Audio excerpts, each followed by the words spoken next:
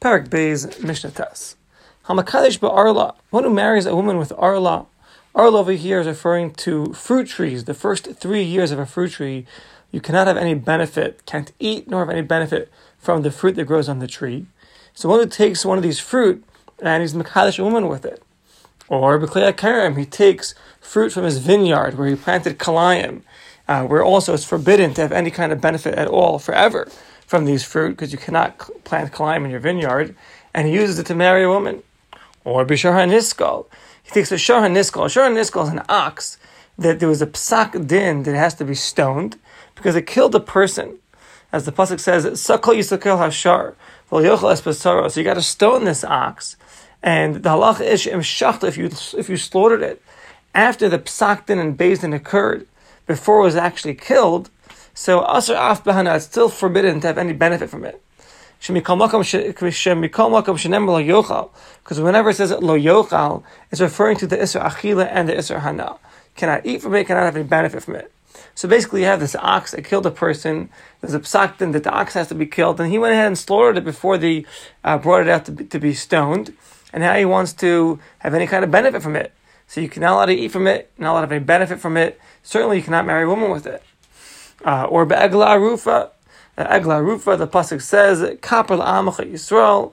So it's forbidden, because asurihi bahana, you cannot have any benefit from the egla arufa from the moment sheriduhu l'nachal esam, when they bring it down to the valley. Right, the egla arufa is this calf that when you have two cities, you find a dead corpse in between them. You don't know who is responsible for this dead corpse. There's a whole process of going back in Masechta Sota where they take a calf, they bring it down to the valley, and they kill the calf. So you cannot have any benefit from this calf. And if you're using it to marry a woman, or bitzipare mitzora. So you have a mitzora, one who has tzaras, when he cleanses himself, he brings two tziparim, two birds, to purify himself as a carbon. So after one of the birds are slaughtered, they both become forbidden to have any benefit of any hana from these birds. So you see all the cases that we're bringing over here are things that you cannot have any benefit from.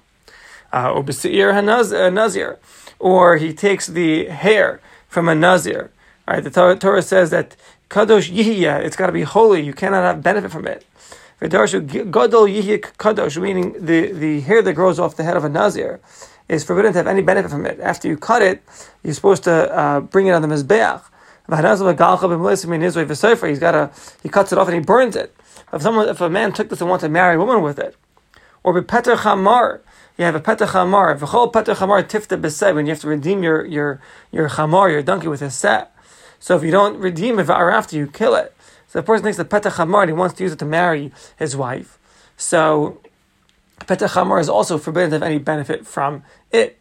Or basa b'chalav, milk and meat. We all know that one. It says in the Torah 3 times, "Lo savashal gadi b'chalev," don't cook a goat with its mother's milk. And we learn out from there that one is for the isra achila, you cannot eat it. One is for the isra hana, cannot have benefit. And one is the isra for bishul, you cannot cook it.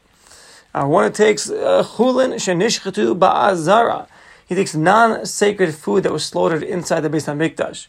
The halacha is that a behema of chulin, of non-sacred food that was slaughtered in the Beis Hamikdash, is forbidden to have any benefit. Cannot have ana. What you slaughtered in the Beis Hamikdash is holy foods, not chulin, not non-sacred. And we learn out the pasuk. They bring down a pasuk over here in the Varm. So the point is that meaning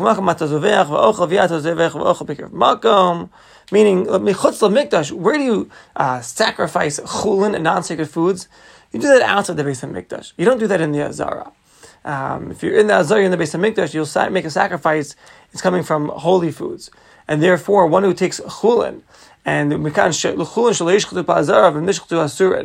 so therefore, if you take this chulin, this non-sacred food, and you slaughter it in the Azara, in the Beis Hamikdash, it's forbidden to have any benefit from it. You can only slaughter holy foods, karbanos, kachim, karban chatas, karban olah, shlamim, whatever it is, but it's holy when it enters the Beis Hamikdash. And that's going to be given out to the Kohanim, and et cetera, the whole process. But chulin that's slaughtered in the Beis Hamikdash is forbidden to have any benefit from. So in any of these cases, eina mikud heshes, the marriage does not take effect, because since these items are all forbidden to have any benefit from it, they're not your money. It's nothing to you. What about machran? What about if he goes ahead and he sold any of these items and he sold them, to a guy, And then the Kiddush b'dimei, with the money that he received in their place, he went ahead and married a woman. Then Mikudeshes, the marriage would work. Why? Because the money that you received from the guy does not contain the Isser that you sold him. You shouldn't have done it. You're not allowed to do it. It's a sin. You can't have any benefit from it. But once you did it, the money that you received does not receive that Isser that was on the items that you had. The only time that the Isser transfers is with Avodah Zarah, if you're selling Avodah Zarah, or you're selling payers of the Shemitah year. Otherwise, the Isser does not transfer along with it. So you shouldn't have done it, but now that you did it, then you could marry a woman with it, because now it's your money. Mishnah Yud, and with this we conclude Parak Beis. Hamakadish, one who marries a woman bitrumos, uses a truma gedola or trumas meiser, which is given to a Kohen. He uses it to marry a woman. Ubim meiseris uses meiser risha, which is given to a Levi, or meiser ani, that you separate during the 3rd and 6th year of a Shemitah cycle, instead of the meiser sheni during those years. Or matanos, or any kind of gifts, the zeroa, l'chaim, the keva, from the non-circuit animals that are given to Kohanim as gifts, these pieces of the animal, or you want to marry a woman with the waters that are drawn out of the mayan, out of the spring, in order to put in it the ashes of the parah aduma to purify those that became tamei because they came in contact with a mace. So you want to marry a woman with these waters. Or ube'efer hachatas, you want to marry a woman with the ashes of the parah aduma. In any of these cases, harei zu mikudeshes, the marriage works. And not only that, va'afilu Yisrael, even if it was a Yisrael, not a Kohen or a Levi, that's performing the marriage will work. And they explain like this. So, lo zebel v'asher Kohen, that's just a Kohen who is mekadesh a woman with his truma or with the gifts that he receives from the karbanos. Or a Levi who marries a woman with his maestros that he receives. Does the marriage work? Rather, afilu Yisrael, even a regular Yisrael who marries a woman with any of these items, it works. And they bring down, there's different ways to explain this, but we'll jump to the bottom line. The Kahati explains like this. So, what do we mean by Yisrael? The Gemara is referring to a very specific case. We're talking about a case where the Yisrael inherited Tevel. He inherited, Tevel is, fruits and vegetables and produce that was not meiser. The trumas and meisers were not taken off of it. So it's still in its raw state. It's forbidden to have, you can't eat it in its Tevel state. But where did he receive it? He received it as a Yerusha, as an inheritance from his grandfather, who was a Kohen. That's the case.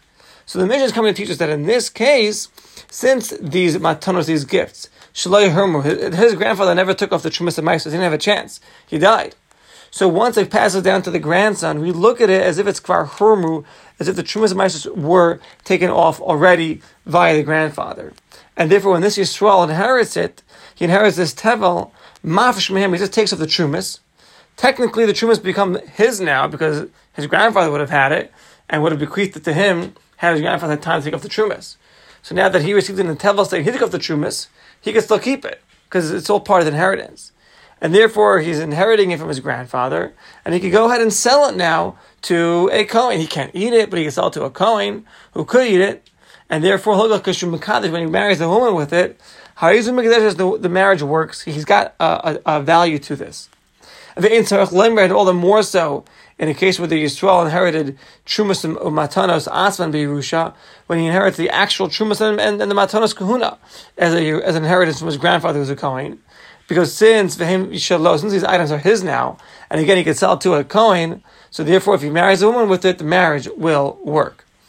Now, what about the mechatas, the waters from the parah aduma, from the ashes over there that would use to purify those that became tamei, they became in contact with a mace, or the afer part, the ashes of the parah aduma? How does Yisrael come into play over here? So they explain like this. The Gemara explains that if a person marries a woman with the schar miloi hamayim, meaning if he's sent off to get the water to fill up the bucket, for this purification process, he can charge a fee for schlepping the water. Or if he's going to bring the ashes, he's transferring the ashes from place to place, the afer, he can charge a fee for it. Because it's a schlepp, he's working for it. Since he could charge a fee, then mutal kabas chaim esa tameim, he could accept this fee from those that are tamei that he's working for, that need the ashes of the paraduma or the water of the paraduma, right? And therefore, he can go ahead and actually take the wages that he's receiving from this work and marry this woman. So not necessarily is he actually, using the actual water from the mechata, so the actual ashes from the paraduma to marry her. He's really using the salary that he made money from doing this work and marrying his wife with it, and that'll work even though he's Yisrael. But for the spritzing, of the waters on the tameim, or for the placing the ashes, into the water, there you can't take any salary for, because there's no tayrach, there's no work there. You're just, limud ha-mitzvah, so you're just learning how to do a mitzvah and performing it. Therefore, one who marries a woman with the salary that he charged for spritzing the waters or putting the ashes in the waters, then that marriage does not work. But for schlepping the ashes from one place to another, schlepping the water, the wages he charged for that is his, rightfully so, and he could marry a woman with it. And with that, we conclude Perek Beis.